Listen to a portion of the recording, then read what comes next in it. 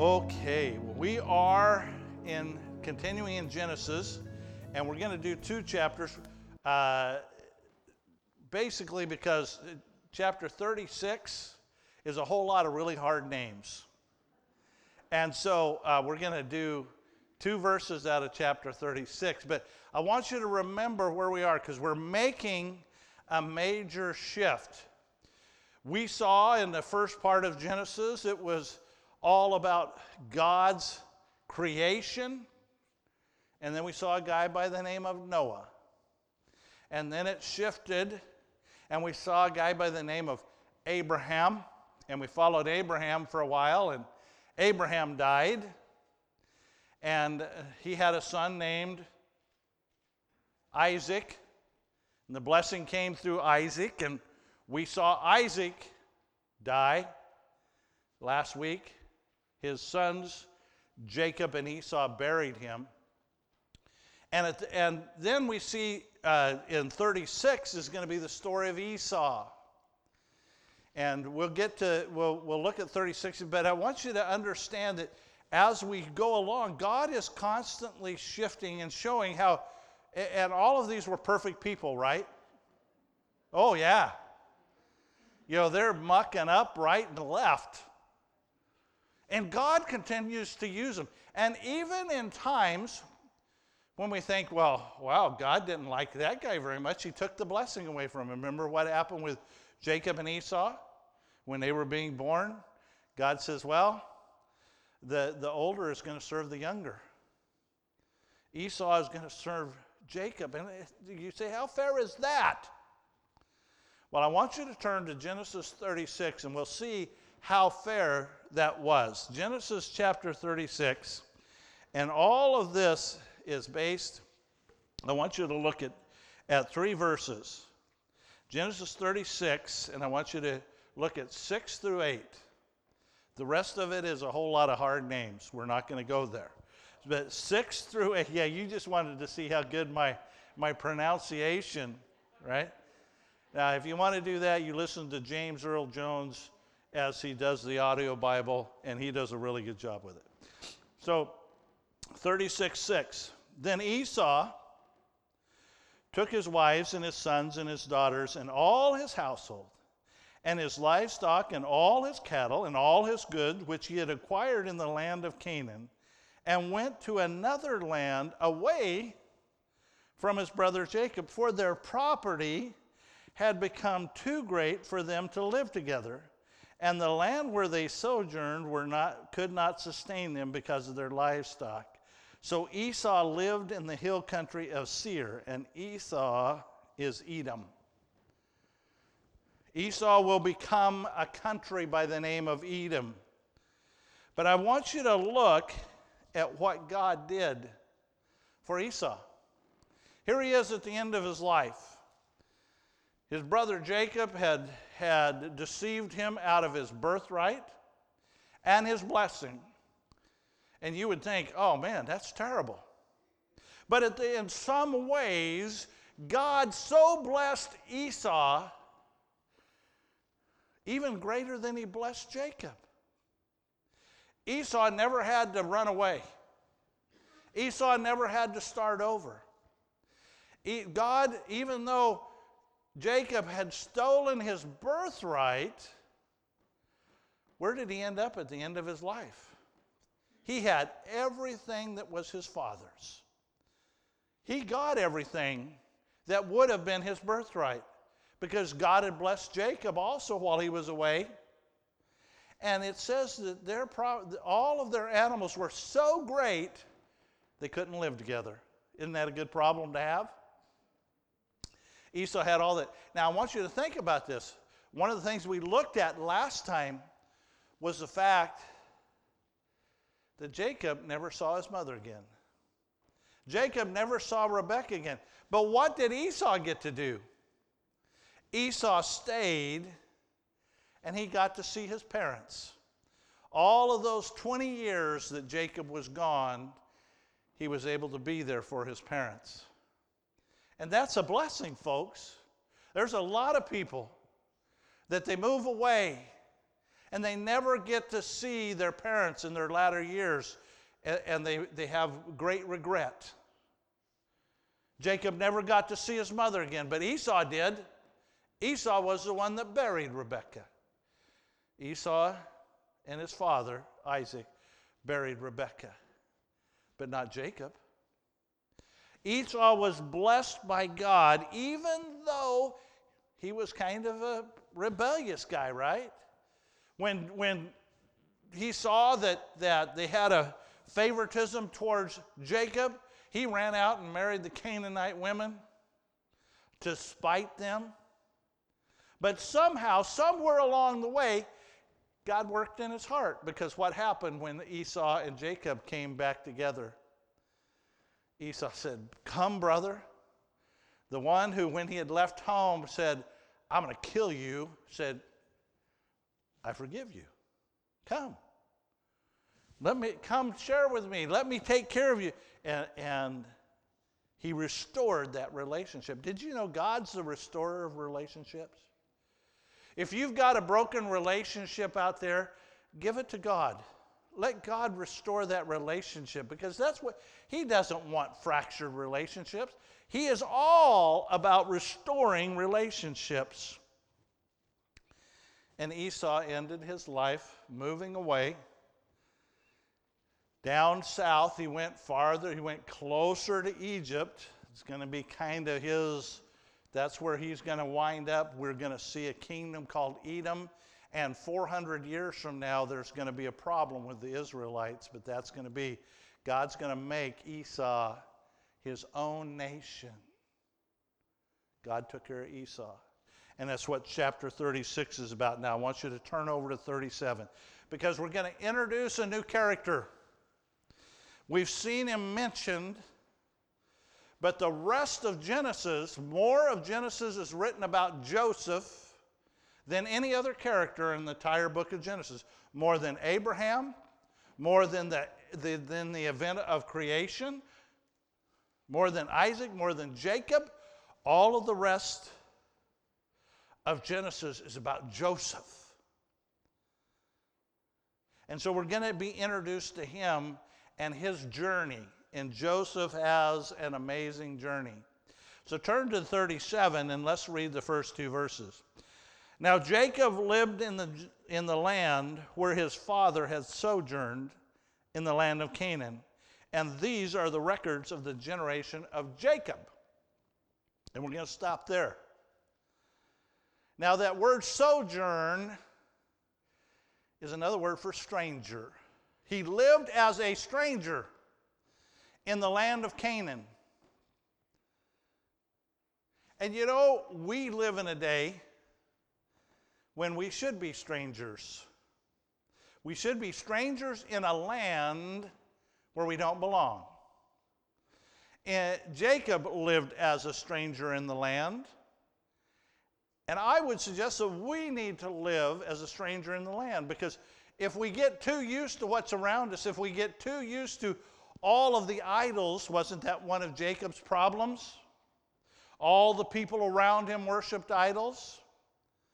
Well, if we look at what God says about us, we should be living as strangers. 1 Peter 2, 9-12 says this. But you are a chosen race. He's talking to who?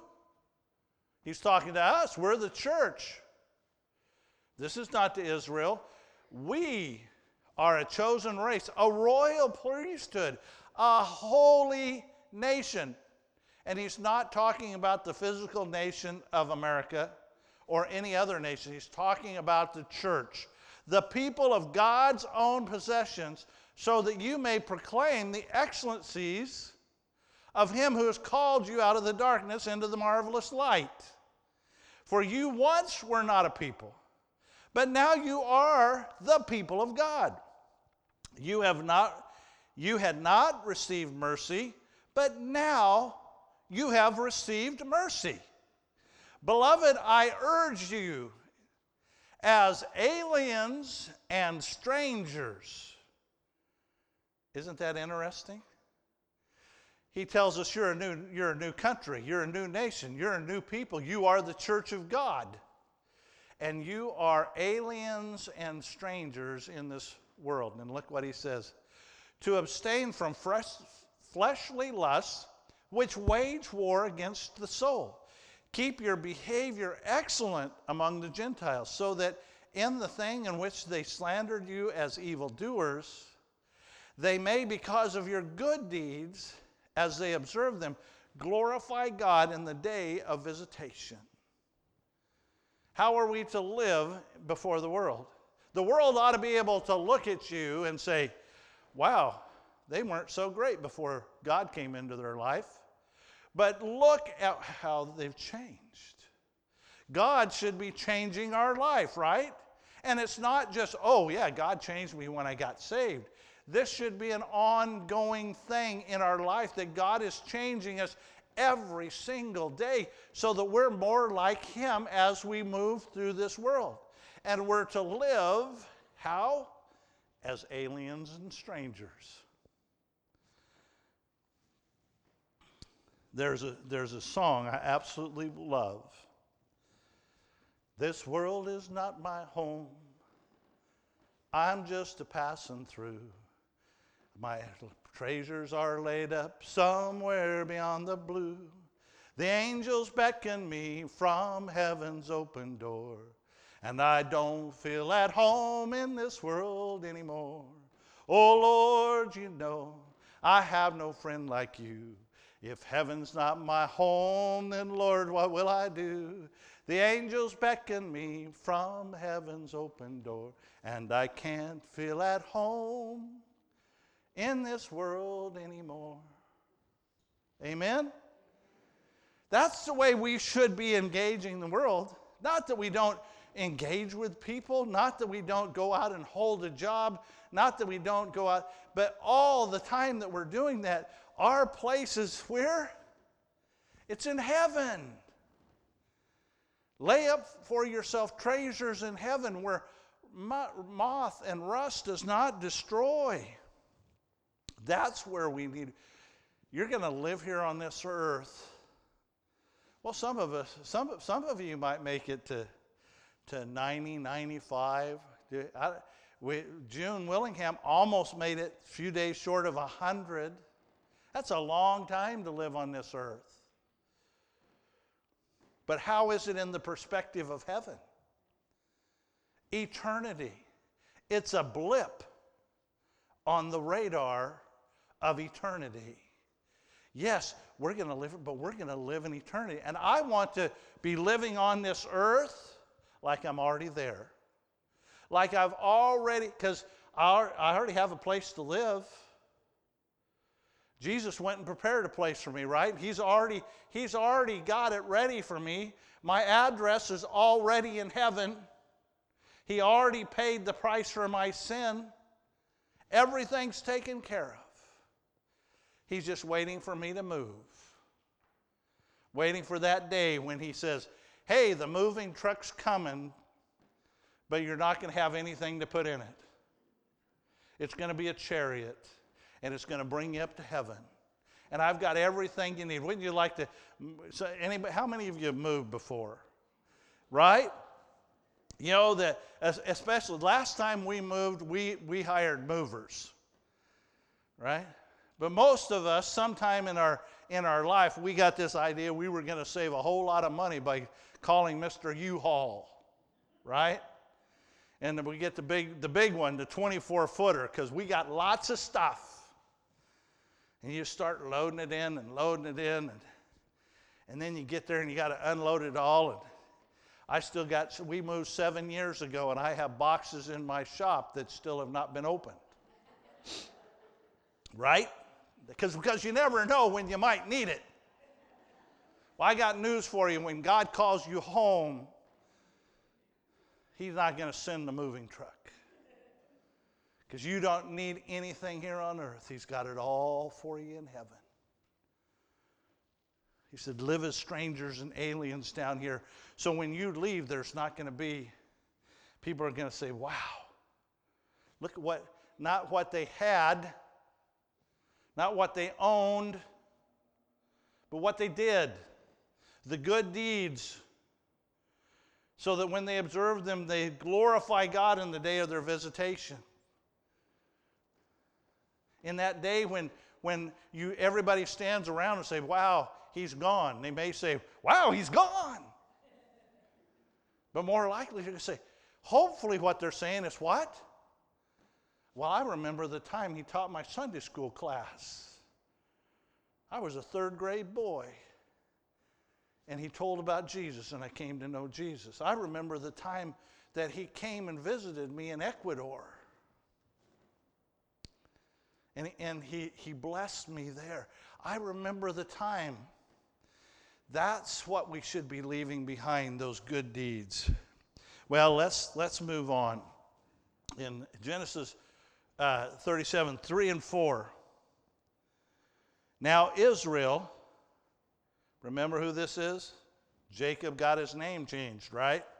His name is now Israel. Now Israel loved Joseph more than all his sons because he was the son of his old age, and he made him a varied colored tunic. I need to back up. Let me read the last half of verse 2.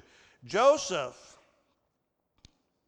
when he was 17 years of age, was pasturing the flock with his brothers while he was still a youth, along with the sons of Bilhah and the sons of Zilpah, his father's wives. And Joseph brought back a bad report about them to their father. Not a great way to start, right? And now Israel loved Joseph more than all his sons because he was the son of his old age, and he made him a multicolored tunic. His brothers saw that their father loved him more than all his brothers, and so they hated him and could not speak to him on friendly terms. Wow. Anybody know a family like that? And don't punch each other in the ribs. Wow. Favoritism, partiality. When we fall, and Jacob saw that in his own life. Israel saw that between him and Esau. Remember what it said in Genesis 25:28? Now Isaac loved Esau because he had a taste for game, but Rebekah loved Jacob. He saw his two parents pit the two brothers against each other. They had different ones, and that causes so much turmoil in families. Proverbs 24:23 says, these are also the saying of the wise. To show partiality in judgment is not good. It's not good. When we see partiality in families, it can ruin families. It did with, look what happened with Jacob and Esau. It wasn't until they were adult men that God was able to bring them back together and resolve their differences. They lost all of that time together because parents showed partiality. Well, I also want to think about another family. It's called the family of God. You ever seen partiality in the church? You ever seen where, I'm gonna hang out with these folks because I like them. They believe the way I believe, or they do the things I like to do.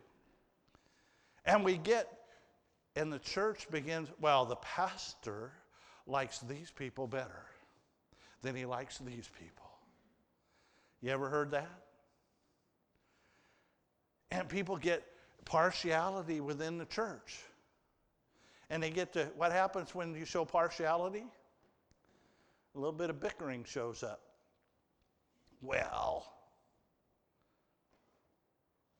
And we get our feelings hurt. And they say, I'm not going to talk with them. Or the other thing that happens, the other partiality that happens in church, we really like our group. Matter of fact, we like our group so much we don't want to share it with anybody else. You see, our group's we're going to do this together, we're going to do that together. And then you get somebody new comes in the church. Well, our groups, we don't need any more people in our group. Somebody else can take those folks. And we got new people that come in and we should be doing what? What? Praying them in, bringing them in, asking them. Well, our group's going out to lunch today. How about if one of you out of this group says, you know what? There's a new family over here, and I want to take them. It's called the gift of hospitality. I want to take these new folks, and I want to find out who they are. Because you know what? I might like them better than my old group. You never really know until you try. And we can show partiality within the church, and it ruins the church. Well, I'm not going to dwell on that any longer because we got a long way to go. Genesis 37, 5 through 11. Joseph has a dream. Then Joseph had a dream. And when he told it to his brother, they hated him even more.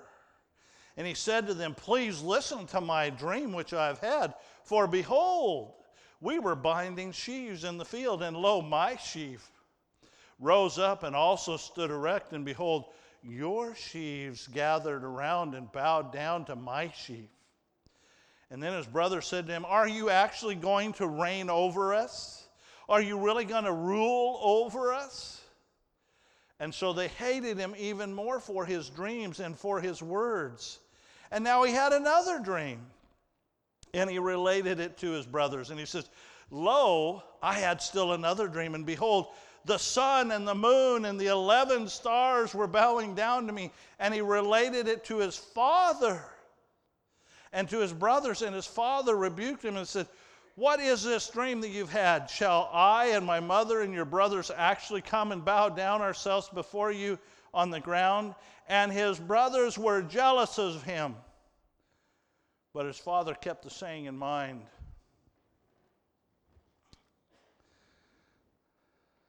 You need to know your audience. Jacob was already in trouble with his brothers.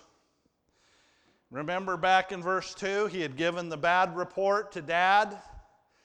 He was kind of like Dad's little undercover agent, Joseph was. And he had given a bad report. You know, you ever had the tattletale? Anybody go to school with one of those? Right? I mean, I seem to have a lot of excess energy in school. And I could always find something to do to entertain myself that was probably a little bit farther over the edge than it was supposed to be. And there was always somebody in the class. Mrs. So-and-so, Betty's over here playing. He's on top of the jungle gym. Make him get down. Right? Nobody likes tattletales. Well, the brothers didn't either. And so Joseph probably should have just kept his dreams to himself. Because every time he opened his mouth with his brothers, I don't imagine it was like in great humility. Oh, I had a dream, and guys, you know, listen, this is really, really so that the fact that you know, one of these days I'm going to save you guys. What did it say? You're going to rule over us? Well, was it correct? Was the dream true? Absolutely. We're going to see that. The dream was absolutely true. It was sent from God. But just because it's true, do we have to say it? There are times when we just need to keep our mouth shut. Even if it's true, you're not going to make things better by what you say. The other day somebody was saying, what's the greatest advice you ever got? And I wrote this. It's better to keep your mouth shut and be thought a fool than open it and remove all doubt. Sometimes we just need to be quiet. Proverbs 12:18 says, there is one who speaks rashly like the thrusts of a sword, but the tongue of the wise brings healing. We can do that pretty easily. You're a Christian, and there are times that we're on the mountaintop and God's blessing. This happens with preachers. I occasionally go out and have breakfast with different preachers, and we encourage each other. And one of the easy things to do is, oh man, you wouldn't believe what's going on at our church. We've got visitors coming every Sunday. We got people that are getting saved. We got this going on and that going on. And they're sitting over there going, well, my church's under attack. Half of my elders left. I've got dissension in the church. Well, wait a second, but let me tell you about how good. No. You don't know what's going on in their life. One of the best things I can tell you is when you go to see somebody, go to have coffee with somebody, sit down with somebody, first thing you should do is, how are you doing? How are you doing? You know how you're doing.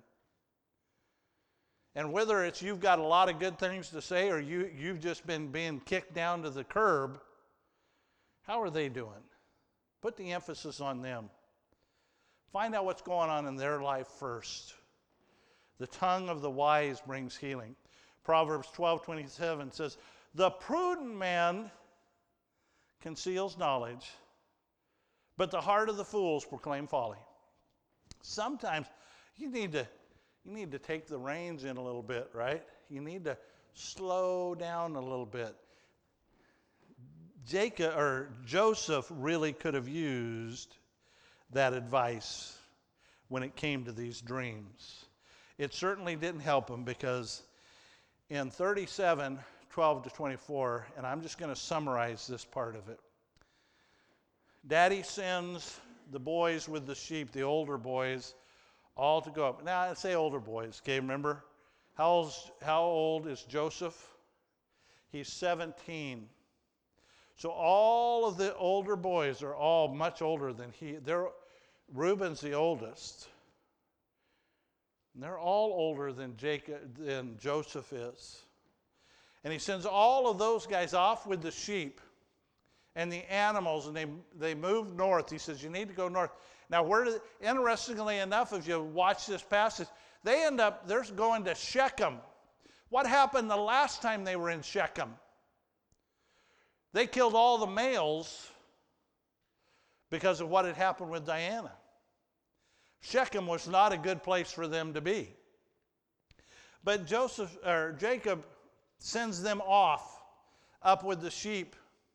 And then he says one day, he says, listen, I want you to go and I want you to check on your brothers.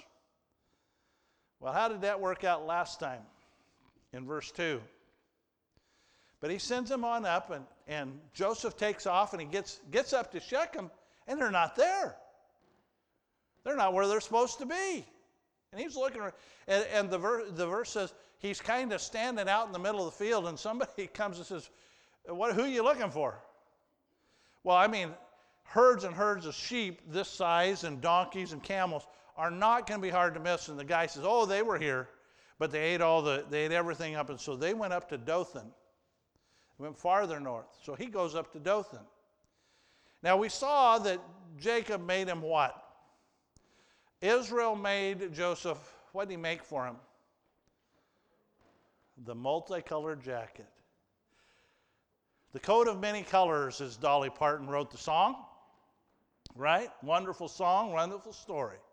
He made him a coat. It was a full-length tunic. It's what you wore on the outside. Quite often, all it would have had would be a neck hole, and it would have been open at the sides. But it says it's multicolored. And as we can see in the background here, it would have been visible for a long ways. Because mostly what did they do? They just took a piece of fabric that had been woven that would have been one color. They put it on, and they put a belt around their waist, and that was it. But here's Jacob in his multicolored tunic, and they saw him a long ways off. Now these brothers, remember what their past is. They hate Jacob, or they hate Joseph. They hate Joseph because he's a tattletale. His dreams are that you're gonna bow down before me. These guys already have a history of retribution in which they killed a whole village, and they see him coming. And what'd they say? Okay, we got him now. He's far away from home. They're probably a week or more away from home. We're going to kill him.